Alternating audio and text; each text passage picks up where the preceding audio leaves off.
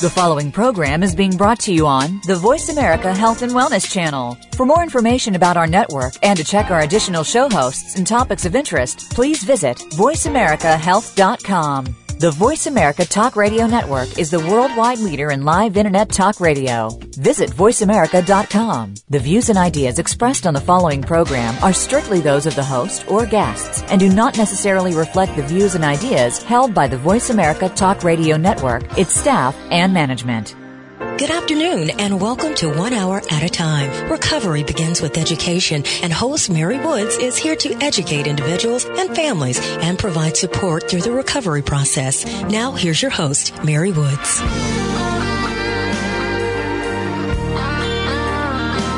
Welcome to 1 Hour at a Time with Mary Woods. I'm your guest host today, John McAndrew, and today's guest is Ed Storti, and I've been looking forward to this interview for quite some time. Ed, of course, is the Ed Storti of the Storti Model of Intervention, and Ed has been doing this for many, many years, and he's going to talk to us about different models of intervention, the risks, the pros and the cons, why people want to intervene and need to intervene, but maybe should or should not, and we're going to talk about that process, and we're going to also talk about what it used to be like back in the 60s and what it's like today, and I want to tell you a little bit about Ed, so if you don't know him, you will.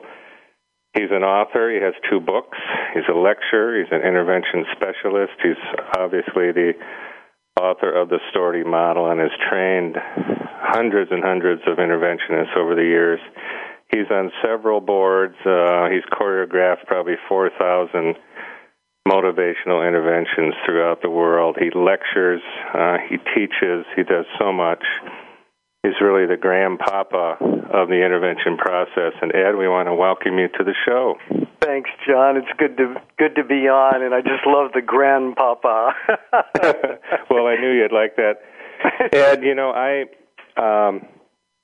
think one of the first questions that we would all like to know, and we have all sorts of listeners on this show, people that are in the field, people that are curious, obviously people that need help, families and individuals, and we hope that they learn a lot about the intervention process today. But could you tell us a little bit about who Ed Storti is and how is it that you got into this field? And I'm sure, like many people we talk to in this field, it's not something you planned out, you know, for to happen to your life. So how was your path? Yeah, thank you. Yeah, that's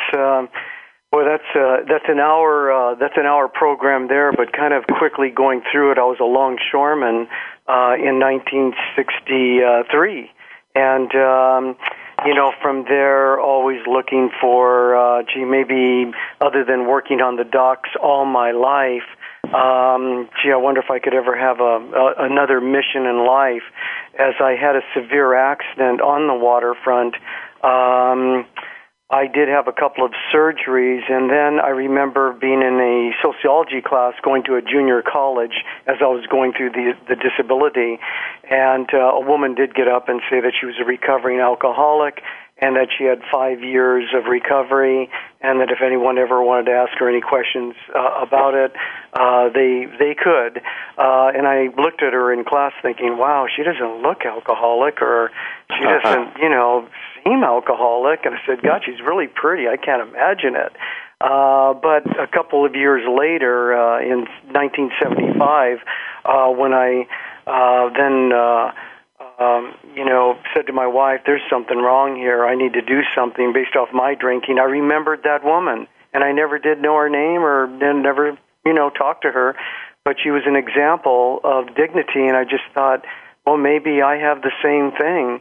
And I then did seek counsel. I went and received help. I volunteered for 1 year at Long Beach Memorial Medical Center in the addictive disease unit. They actually called it the alcohol unit, right? Not alcoholism, alcohol unit. And I left the waterfront on disability. I did get out, and I wanted so to work at Long Beach Memorial, but they said you needed more recovery time, and San Pedro Peninsula Hospital accepted my resume, and I started as a neophyte counselor, and I started my career that way. What year was that when you started the counseling? 1975. 1975. And you said you had an accident. Well, can you share with us? Yes. Yeah, I was working nights on the waterfront and going to school days, and of course I was drinking at that time. And that particular night, I was down in the hold of a ship, Japanese ship, and we were taking out rebarb steel, and they were 1-ton bundles. And we had 3 or 4 of them slung up to, get out of the hold of the ship. Again, we're down 80 feet maybe in that ship. And as we picked up to go ahead and re-sling it, I was too close to that load, and one of the bundles nipped me in the head and threw me under the load that we were picking up, and it crushed my knee and tore ligaments. And they couldn't lower the load because my head was underneath it, which I still, after many years, I still lean my head to the left or right to get out of the way when I think of it, but I couldn't get out of there. And Japanese crewmen came down and barred the load off of my knee and leg, and then they took me out in a land crane to get me to the hospital. Oh, my goodness. I guess when you look at your life in the rearview mirror, that's a moment that could have gone a different... Oh, God, crushed, totally smothered, just, that I would have never made it out of there, just totally. And boy, then I knew when they were taking me out of that ship, I kept thinking, I hope I never return again. And to this day, the view from my home is one of the ships going by and whatever, and to this day, I will look at these ships going, God, can you believe I don't work on them any longer? How fortunate that I don't have that danger in my life. Oh, my goodness. And so this particular woman you were talking about, and you used a term which I think I have a feeling we may hear again in our discussion today about being an example of dignity. And I've heard people over the years talk about you, Ed, and your interventions and motivational interventions and that process and how people feel when you come into the room. But that woman who you saw and that example of dignity, that must have left a lasting impression on you, didn't it? Yes, it did, yeah. And, of course, always in that era of time of the anonymous groups, the 12-step programs, people would be there in their when they were presenting their faith and trust and story, they would be really talking, at levels of their life, but they'd always be suited up. They would look good. They would dress for the occasion. And I just always thought, God, if you're going to be a role model, then hopefully you look as that role model, and you can appreciate that as others keep giving, and they give from their soul and their mind and talk the talk, that they do what they can, but they also walk it and talk it. Right, and this is 1975. Yes. Am I correct in that area? Yes. What were the stigmas like? Now, today it's 2012, and we know there is stigma around alcohol, drug addiction, mental health issues. There are stigmas that are very high walls to get over. And what was it like for you in 1975? And was that a part of your motivation and how you did interventions? Well, it's a very good point. I mean, on one level, John, I think that, I was blessed because I did start immediately when I was interning at Long Beach Memorial Medical Center, and then when I got involved with San Pedro Peninsula Hospital. These were acute hospitals, and so people, they would be dressed in white gowns, and they'd have yellow stains from their food dropping, on them, to distended stomachs, to just looking so bad. And I'd be thinking, my God, I just, I mean, the illness is beyond what it does to people. The tremors and the shakes, and when they would detox people, if you were acting out, you were put in 5-point restraints. And the fear of being thrown into a seclusion room because you're now in DTs because of just really acting out, delirium tremors. So it really planted a seed of fear, and I think the public would see it more of psychiatric issue then.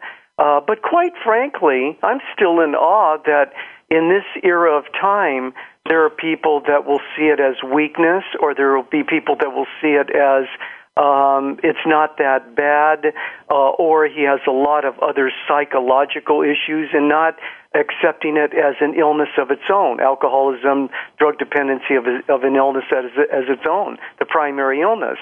So, many times in intervention work, it's not so much that we can't intervene, it's that family and friends are so protective not to do much about it. Right. That experience for you, and I can only imagine, although I have seen documentaries and films of that, but back in those days, my uncle's crazy, and we put him in the nut house. And, of course, I've heard that in my family. Mm-hmm. And what he was an alcoholic. That's right. And not long ago, people died in hospitals from DTs. Mm-hmm. There was a tendency to hide this, although we were aware of the disease concept, weren't we? And but the stigma was very, very powerful. And 1975 isn't that long ago, I don't really think. Yeah, no, you're absolutely correct. And, even today, I mean, people can call and almost whisper, I think my son might have an alcohol drug problem. And, keep it hush-hush, and yet...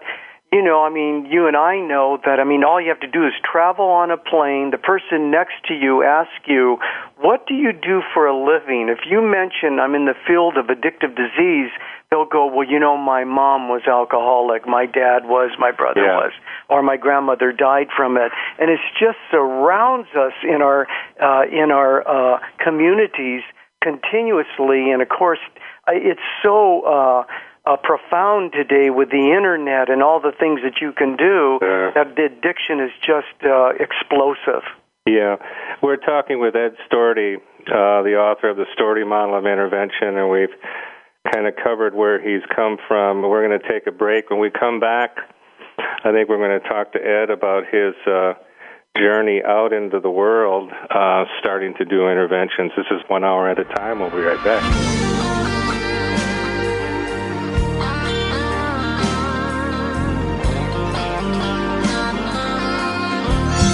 Your favorite Voice America Talk Radio Network shows and hosts are in your car, outdoors, and wherever you need them to be. Listen anywhere. Get our mobile app for iPhone, BlackBerry, or Android at the Apple iTunes App Store, BlackBerry App World, or Android Market.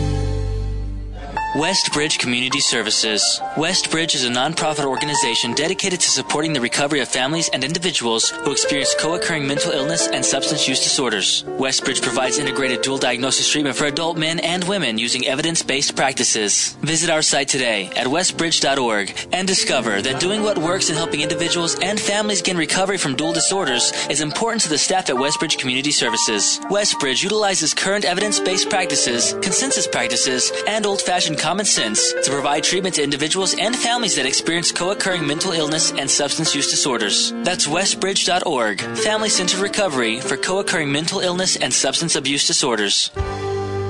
Your life, your health, your network. You're listening to Voice America Health and Wellness.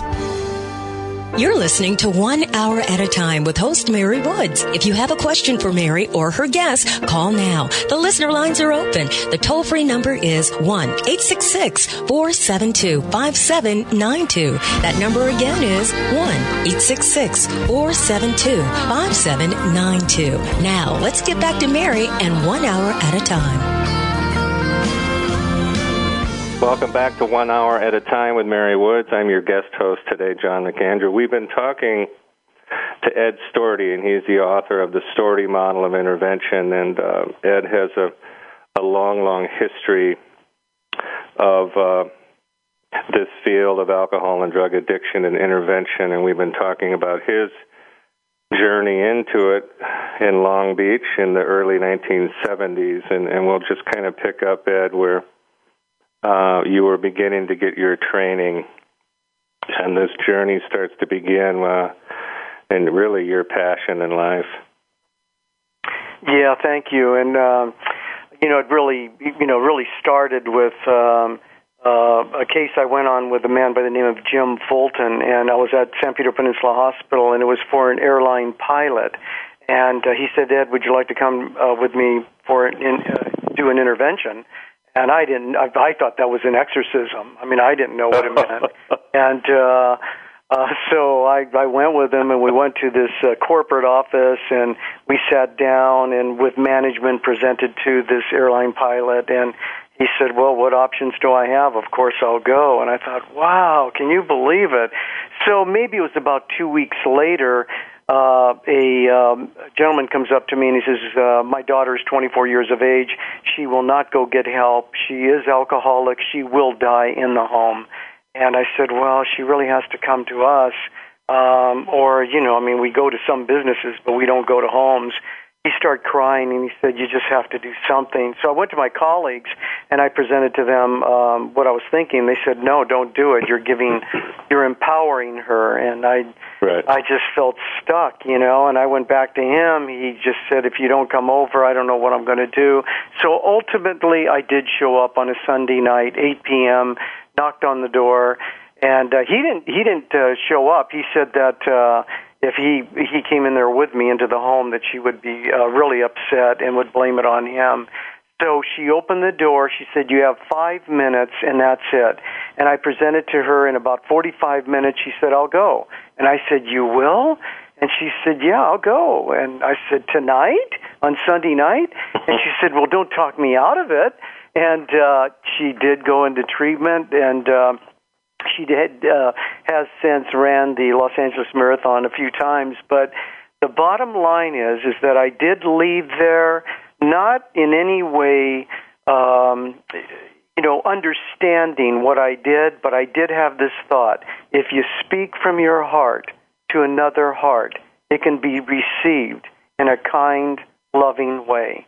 And I honestly believe, with all the things that you think about going into an intervention, it's really a heart-to-heart approach, going in front of someone in a kind way with a group of people, presenting in the most receivable way that we have a solution. And if you are going to have a tragedy in a week, a few weeks, or 6 months down the line, we will give you a way out starting today. If you take it, wonderful. I'm happy for you. If you don't, at least we did our best. So this first intervention, it became clear to you that this heart-to-heart approach, which is also the title of a book that you've written, and we'll mention that a little later, but so did you have a preconceived idea of that, or when you were in that room, did you realize that did it just come to you, or? Oh, no. I think it took me maybe 150 cases after that, thinking, that just maybe that if I walk into homes, that I need more people. See, what happened was I would do these kind of on my own, and as I would go on my own, I would realize the denial, the minimization, the sincere delusion the person was in. And I found out that, well, if I could have 1, 2, 3 people there, I could look at them and say, well, what do you think? I mean, do you think he should go in today? And, of course, they would say absolutely. Now, if I asked the patient client, they'd go, well, I'd like to peruse the material and see where I go with this. But the Johnson model of intervening was around at that time, and I didn't know exactly what that was all about, but I did at times when I was at Long Beach Memorial Medical Center run the projector, 16-millimeter projector, and that would be the movie I'll Quit Tomorrow by Vern Johnson, and it had an intervention in it. And they would go in and present, here's what we'll do if you don't go, and these are the consequences. And I tried at some level to stay within that kind of concept of, well, if you don't go, here's where your family's at. But it didn't fit my personality. And what I found out after a lot of interventions, for me to do what I was doing, I'd have to go in gift-oriented. We're going to give you a gift, and it's not going to be defined by leverage, that we will give you this moment, if you will, of rebirth in your life. And that's what worked for me. But Dr. Johnson, when I did read his book, I'll Quit Tomorrow, right, he said it beautifully that it seemed like many people that you work with are incapable to make a healthy decision regarding their health, and that what might be required then would be a psychic jolt to jolt them in some way to receive the help. And it could be through a group of people that hopefully would do that jolt. Mm-hmm. So you found this accentuating the positive part of it was what fit your personality the best. You mentioned that you went into some of these alone at first, and then the family gets involved. Now, that's a really large dynamic, which I imagine took you some time to figure out how to handle that course as well, because I know when the family's involved and people that are listening are going to would have questions as well. Yes, because the family can be a whole set of problems, can't it? Absolutely. And actually, that's interesting you say that, because we often say that it's one thing to get inquiries of people that are thinking about intervening. But on the other side, there's a lot of gatekeepers in families. So on one level, they'll hear about a process that about 90% of the time can motivate someone to go get help right then and there that day. 90%. And yet 1 out of 10 inquiries will mature to an actual intervention. Because there's folks that will not like what they hear, or they feel their loved one won't like it, or they feel that they're not bad enough yet, or they'll put it on the back burner. I had a case where the lady was 82 years of age, and so I said to the family group in reference to the inquiry we were doing, I said, well, when did you notice that she needed help? They said when she was 41, she needed a treatment program. And I said, well, then, if it was 41 years later, well, what did you think? Did you think she was just going to make a decision? They said, yes, we figured she'd figure it out. But right now what's happening is there's no assisted living group that will accept her based off her smoking as well as her drinking. So we have to do something now. Wow. This particular book, and I think it'd be a good time for me to mention Heart to Heart, Honorable Approach to Motivational Intervention, and the listeners can find this at your website, which is www.stortimodel.com. Is that correct? Yes, it is. Absolutely. Right, and do you have a phone number on there? Well, you can always call at 310-548-3973. That's right. 548-3973, area code 310. This book is very, very powerful, and I think it's very useful for families and individuals to read. Just the information, there's a lot of personal stories in there. You can also find information on Ed's seminars and presentations and trainings. All that would be at your website. And again, we're talking to Ed Storti, and enjoying his conversation very much. And this is 1 hour at a time, and we'll be back in a minute.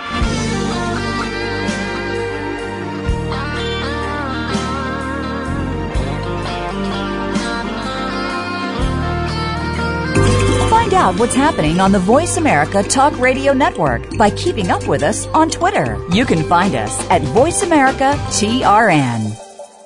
Westbridge Community Services. Westbridge is a nonprofit organization dedicated to supporting the recovery of families and individuals who experience co-occurring mental illness and substance use disorders. Westbridge provides integrated dual diagnosis treatment for adult men and women using evidence-based practices. Visit our site today at westbridge.org and discover that doing what works in helping individuals and families gain recovery from dual disorders is important to the staff at Westbridge Community Services. Westbridge utilizes current evidence-based practices, consensus practices, and old-fashioned common sense to provide treatment to individuals and families that experience co-occurring mental illness and substance use disorders. That's westbridge.org, family-centered recovery for co-occurring mental illness and substance abuse disorders. Your life, your health, your network. You're listening to Voice America Health and Wellness.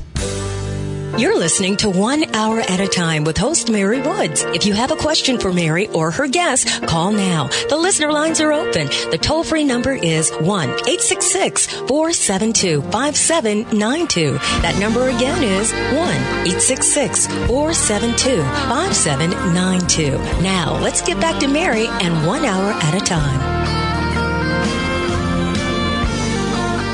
Welcome back to 1 Hour at a Time. I'm your guest host, John McAndrew. We have been talking this hour with Ed Storti, who is the author of the Storti Model and has taught interventions and done over 4,000 of them. That's probably a round number.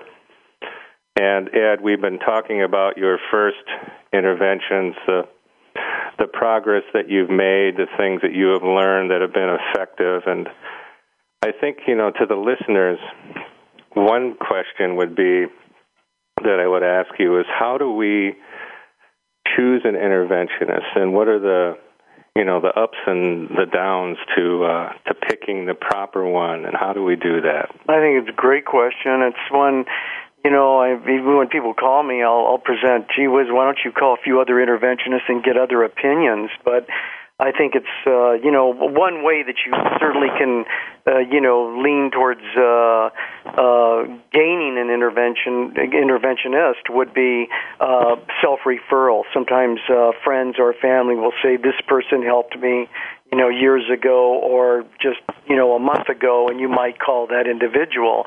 So that's one way. I think the other is, it's one thing to call a treatment program, see who they might recommend. Usually they will recommend 2-3 intervention specialists.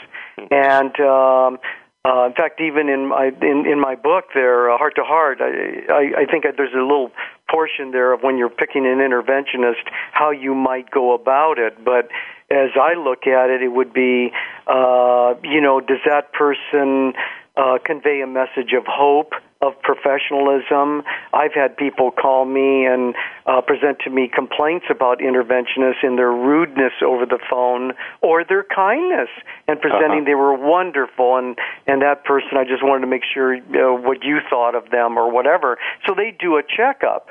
I think it's very appropriate to ask for an interventionist, can you give me 2-3 names of people you have intervened that would openly just talk about what happened for them, not so much their last name, but that I could call them to check on your methodology. And the other would be, is what type of model of intervention do you use? I mean, some interventionists are a little more heavy-handed, and they go in with an air that you put a lot on the line. Either you go get treatment today or we're cutting you off tonight. That's one way some interventionists would go into it. Right. The Johnson model, actually, I don't know if it was actually supposed to happen, but it just did with interventionists that would have letters written of here's what you've done and here's what we will do if you don't go. So it would be difficult because it could be going well during the intervention, but then it would be said, and if you don't go today, you're out of the home right now. And it could cause a lot of issues, or we won't speak to you again. And it would cause a lot of problems. And there are some interventionists that still do certain models. It's not so much the Johnson model, because I think it's really been redefined over years. But this can happen that they're heavy-handed. Or with some models, such as the systemic model. The systemic model is one that really works with the family for a couple of days. And the family's brought in, and then the patient or the intervenee is invited into the arena, and the family presents what they're willing to do and what is that individual going to do and what's recommended. So it's more of an invitational. The model that I've had over the years has been one we walk in, we present, and it's packaged as a gift to go immediately, with family then hopefully getting their help alongside. But again, that interventionist should be one that you feel confident in and that you feel good with as far as in style, in manners, and the way they come across. If that doesn't occur, then you call others. And that's, now you can do that based off the Internet and checking on people as well as what they have done prior and what they will do in taking your case. Mm-hmm. And the family... Generally, this is probably a general statement, but they're in some state of crisis at this point. They really want help. They really want direction.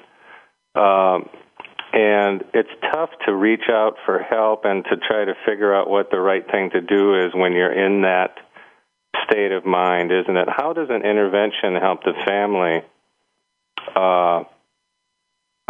calm down and try to look, because it is really, not to dramatize it, but it's a life and death situation many times. Yeah, you're absolutely correct. And they are in absolute stress themselves. How do you approach the family at that time? Well, you're absolutely correct. I think it's imperative. My style has been there will be an inquiry call that comes in. So there's something about that inquiry that might lean towards the next step. And sometimes in that inquiry, I present to the person calling, your case is so volatile that an intervention, I don't see it happening. You can call someone else for another opinion. But when someone says, let's just take an example, that he's threatening and he's violent and he will go after people, well, in my opinion, that is not a good candidate for an intervention. So I would be the first to present, I'm concerned for you, and here's what you might do for you for your safety. But, another thing is from an inquiry, it can go to an assessment. That can be done by phone or in person or, mutual way. Somewhere where you meet. But that can be done with a few people that would be of a foundation of a group, and that is to evaluate doability, approachability, and risk factors of intervening. Now, some interventionists will take a case from the inquiry. They just move. They'll go, okay, I'll come out and prepare it. But there can be a step, which I have utilized over the years, is I'm going to assess it. And I'm going to evaluate it because there's something of due diligence that needs to be done for family members to present risk factors. What are some of the risks? Well, one risk certainly can be disappointment. If that loved one doesn't go into treatment the day of the intervention, it's disappointing. And I don't know how to say it any differently than it's disappointing. All interventions are successful. All are successful. There's no doubt in my mind. But the family has been through such pain, ups and downs and speed bumps, that they're looking for immediate relief. And can they handle the disappointment that the person won't go that day? Can they handle it? And that's something to be talked out. They'll go, oh, you mean you don't handcuff them? Right. So we're not a SWAT team, The other, of course, is that the person can walk out of the intervention, just walk out, bolt out of the room, and it's disappointing, The person can go into the treatment center and walk out. Very disappointing. The individual can go to treatment, and the outcome is wonderful during treatment and use a drug day one when they come out. And these are things that are talked out as well as Can you stay unified? You don't intervene and then you go 4 steps backwards on, I hope you're okay with this. I'm sorry that we had to do it this way. An intervention is a statement that we believe that there's a tragedy around the corner. And before it occurs, we will give you your moment. So I see it as a living eulogy, to eulogize the person and to stay positive because we believe that something's going to happen, and to be proud of that moment. The addictive person can work one person against the other, and now you've got problems. You have one person saying, well, she wanted me to be here, he wanted me to be here, and pretty soon it's one that it's on, and that's what's discussed really in the assessment. Can you go through it? Do you want to go through with it? And also, John, a key point here, we could talk about this a little later if you choose, but finding the right treatment program. That's a big deal. I mean, an interventionist puts their signature on the treatment center, and you've got to have the right center that allows for dignity and is intervention-friendly. Right. When you talked about the assessment, and I'm thinking of the moment when you walk in the door the day of the intervention, and I guess I kind of know the answer to this question, but, today we talk about dual diagnosis, we talk about co-occurring disorders, and has it ever happened that you've done an assessment, you've done your due diligence the best that you can? People in this field know that sometimes families are not the best indicators of true medical or psychological or even alcohol and drug use information. You do the best that you can, but, these days with dual diagnosis and mental health issues, those are definitely have to be risks if you're not aware of them, and then they appear the day you go. And how do you deal with, I guess the question is, surprises or things you hadn't planned for? I'm sure you have had to do that in the past. Yeah, well, it happens. And, through time and age, you just ask questions of what might be that primary diagnosis. But there have been times I've been involved in cases, and you'll pick up this is much more psychiatric in nature. Mm-hmm. Or you will go in for a marijuana user and family deeply concerned, but the primary issue as you're working with the person you pick up, there's a tremendous amount of anger and rage in that individual, and they're looking for medication to keep that down. Because once they subside from the use of the drug, their anger and rage is prominent. It really comes out. And that's where you need a facility that can really work with that individual or dissect what are the demons. Sometimes through neural testing, neuropsych testing that some of the centers do, they pick it apart immediately. And that's you work with the best way you can. On one level, you're working with the addiction, and on the other, families will slightly allude to the sexual issues going on, the issues of many partners, pornography, things of that nature. And as you look into it, you'll be thinking, I think the primary diagnosis is the sexual addiction, not so much the using of the drug, but it all has to be covered. Yeah. Anorexia, look at what we have to, bulimia, all these things, and yet they'll come to you saying the cocaine is the problem. So these things have to be looked at with centers that are really challenged to do a lot of work today in dissecting what is coming first and what can we work with. Yeah. Thank you. This is 1 hour at a time. We've been talking with Ed Storti, the author of Heart to Heart and also the author of the Storti Model of Intervention. And when we come back, I think, Ed, will talk a little bit about how to find the right and the best treatment center, which is what we're all trying to do. We'll be right back.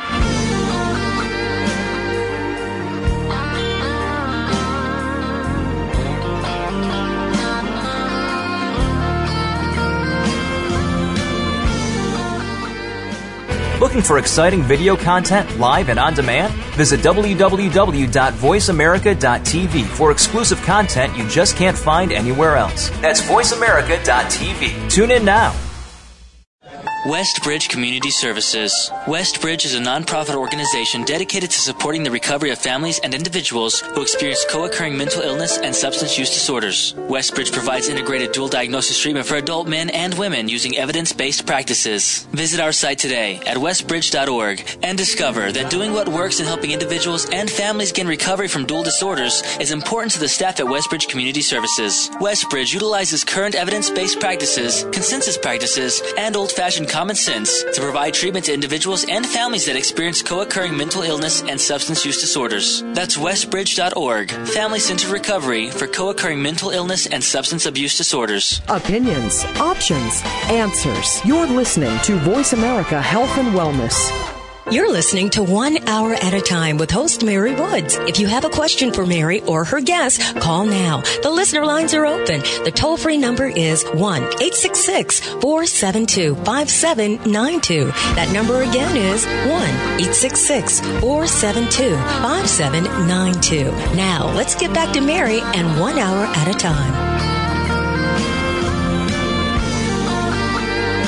Welcome back to 1 Hour at a Time. I'm your guest host, John McAndrew. We have been talking this hour with Ed Storti, and really a remarkable story from being a longshoreman in Long Beach in the early 70s and finding his way through the path of field of recovery and intervention. And Ed has developed it's called the Storti Model of Motivational Intervention, and we've been talking about a lot of subjects and the pros and cons of interventionists and finding a good one. And I think the good question now, Ed, would be, how do we help those people that you go to find the proper treatment center? You mentioned in the last segment many issues can come up, and we all know that there are really good treatment centers that are better at some things than others. And finding that, it's like trying to find a shoe that fits, and it's not always an easy thing, but I think experience will kind of let you know where to send people. So how do you work at that part of the process? Well, good point. Boy, that's where we're challenged. When people call me, it's one thing about intervention, the fees around that. I mean, it's always one that you have to, do the due diligence around all of that stuff, but then you have to talk treatment centers generically, and that's a whole other subject. But, things I look for would be obviously the budget family has. Some people will say money is not a problem. Others will go, we were hoping state aid would take care of it. On the other side, so many times we look for gender-specific, women with women, men with men. Serenity Lodge up in Lake Arrowhead has a wonderful program for men only, and there's a wonderful man by the name of K.C. Homer that does work up there with the men that they just do well. I mean, they just do terrific, and it's a very fair price range. In fact, even below fair. I mean, it's just very reasonable. On the other, you have Newfound Life in Long Beach that men and women, and yet they gender specific because they separate them, and it's a husband and wife. Ed and Marianne Spatola do a great job. So I mean, these are facilities that you lean towards the possibilities. On the other, sometimes it's one for high testing, and you just figure out that they'll need testing like Altamira in Sausalito that does a lot of testing and works with the individual, a lot of personalization there. So it's one that as you're picking it apart, looking at the case, how can you get the person there? Will the travel be okay for the individual are they ambulatory? Can they get around? Cirque Lodge is the lodge itself in Utah, in Sundance. That's at about 7,200 feet. so if you're working with someone and they present, they have breathing problems, well, you question, can you take them up 7,200 feet, in that area. So that's the stuff you have to look at, as well as for family participation. It's one thing to be thinking of the intervening, but it's the other for a family to participate and, go to a Betty Ford Center where they have a wonderful family program, 5 days there, and a wonderful children's program. That is their signature. And so these are things we look for. Right. And the model of treatment today has changed from 1975. Of course, everything has changed from 1975. But we used to think, well, we'll send them away for 30 days to a pretty place that has a palm tree, and they have to go on a jet, and then they'll come back home. And I know that there are many treatment centers that there's different words for extended care, longer-term treatment. Can you explain how some of those facilities differ? I know Newfound Life has extended care for the men and the women, and they can stay there for long periods of time and become integrated into the community. I know that this is a tremendous plus for families, isn't it? Yeah, you're right. I mean, you're right on, Mark. I mean, today, I'm not even sure if there's a program around that's strictly, 3 weeks. Remember, I mean, my era of time, by the way, when I was seeking help, it was 14 days. That was big time. 14 days, and I was just scared to death to even think of that. But again, now it's at a point of minimally 30 days they start, and then from there, most people are 2-3 months in treatment now. And you're right with the extended treatment means everything. And so, in intervening, the way it's presented, at least the way I present it, is it's a minimum stay of 1 month. Then the staff will take a look at what is going on with you, and they can invite you to stay longer to see where it goes. And I love that part of invite. We used to say, it's a 90-day program, and people would just freak out in the intervention end of it. But one lady, she was an older lady, God bless her, and I said, and they can invite you to possibly stay longer. And she looked up at me and she said, oh, my, I hope I get invited. So it's cute. But we really need more time in the sense of once you have cleared for about 30 days, now you have to really take a look at the demons, the issues, and the behavior. Right. Ed, in your book, Heart to Heart, and it's a beautiful book, and I admit that I have it. And we've talked a lot about the process, and we've talked a lot about the pros and cons and risks and all those things. But in our remaining time, might you share just a couple of stories? Because what you have done, Ed, is helped to save individuals' lives, and then the families' lives change. It's an incredible process, and we talk about the difficulties on the front end a lot. It's good for us to talk about the victories and the honor and, the gratitude that comes out from the result of doing the work and making these decisions. That moment of an intervention is like an earthquake. Yes.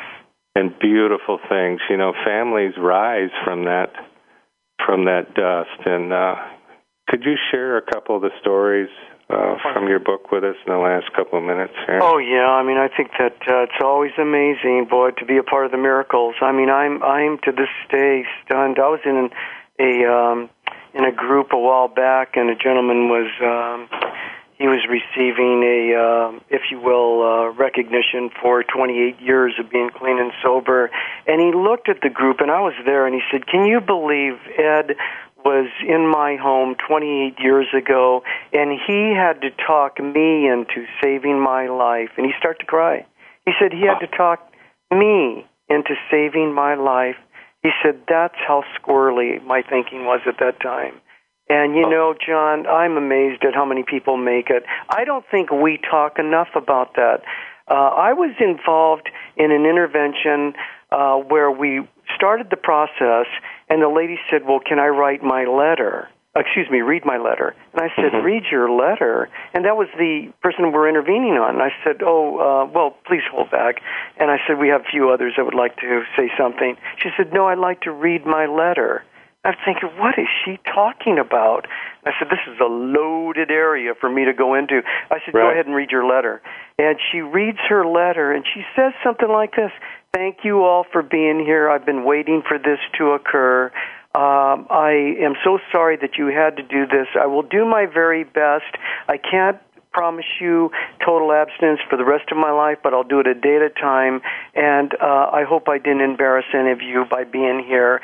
And she ends with thank you. And I'm thinking she had this letter written for I don't know how long, thinking someday she'd be intervened upon. And when she was intervened upon, she had it on her. So, I mean, point being is that so many people have made it today through the intervention process that they didn't go to a level of just total physical, neurological, spiritual deterioration, that they were intervened upon at a higher level. And I've had cases where, you walk in. I remember, in fact, a man that 7 ex-wives were present for his intervention. The 8th wife intervened. And what was kind of funny in the preparation, she said, well, if he doesn't go, I'm just going to tell him that we can't be married. And I looked at her thinking, 7 ex-wives down the line. I don't think that's going to mean a hoot to this guy. No, but anyway, they were in the wrong direction. Yeah, they were all there, 7 ex-wives. They didn't like each other, and we intervened. And he cried throughout the intervention, and he said he would go. He said it was needed, and he said, honestly, it's what broke up all the other marriages. Now, after the intervention, and he was about ready to go, all of them cleared out because they didn't like each other. But, it was an amazing thing that took place. There was a homicide detective in Los Angeles. We walked in with 32 people. Oh, wow. 32 walked in, and he said, is this my retirement party? I said, no, it's better than that. And it was great. I mean, he just thanked everyone, immediately went to treatment. And these things occur because, John, I'll tell you, at a funeral, people will be there saying, he was a great guy, sweetheart. If I would have known it was going to get to this level, I wish I would have said something. Well, intervening is that thing to say something. It's the group to make a statement. We collectively care, and we will give you a way out. Thank you so much. We've been talking to Ed Storti. His website is www.stortimodel.com. We have mentioned his book, Heart to Heart. Ed is also working on a new book called Disease of Appetite, and we may save that for another show. The stories in the book, Heart to Heart, Ed, are so inspiring, and we want to just kind of close on an up note that, and thank you from all the families and individuals that you have helped over the years, all the people that you have taught and educated about this disease and about intervention. We all want to thank you. And thanks again, Ed Storti. Thank you so much. All right. Bye-bye. We appreciate you joining us today for 1 hour at a time. Successful recovery from a substance abuse problem or mental illness depends on education and support of loved ones. Thank you for being that support system. Be sure to tune in next week for another hour of education and compassion. 1 hour at a time. We'll see you next week. Westbridge Community Services. Westbridge is a nonprofit organization dedicated to supporting the recovery of families and individuals who experience co-occurring mental illness and substance use disorders. Westbridge provides integrated dual diagnosis treatment for adult men and women using evidence-based practices. Visit our site today at westbridge.org and discover that doing what works in helping individuals and families gain recovery from dual disorders is important to the staff at Westbridge Community Services. Westbridge utilizes current evidence-based practices, consensus practices, and old-fashioned common sense to provide treatment to individuals and families that experience co-occurring mental illness and substance use disorders. That's westbridge.org, family-centered recovery for co-occurring mental illness and substance abuse disorders. Thanks again for listening to the preceding program, brought to you on the Voice America Health and Wellness Channel. For more information about our network and to check out additional show hosts and topics of interest, please visit voiceamericahealth.com. The Voice America Talk Radio Network is the worldwide leader in live Internet talk radio. Visit voiceamerica.com. The views and ideas expressed on the preceding program are strictly those of the hosts or guests and do not necessarily reflect the views and ideas held by Voice America Talk Radio Network, its staff, and management.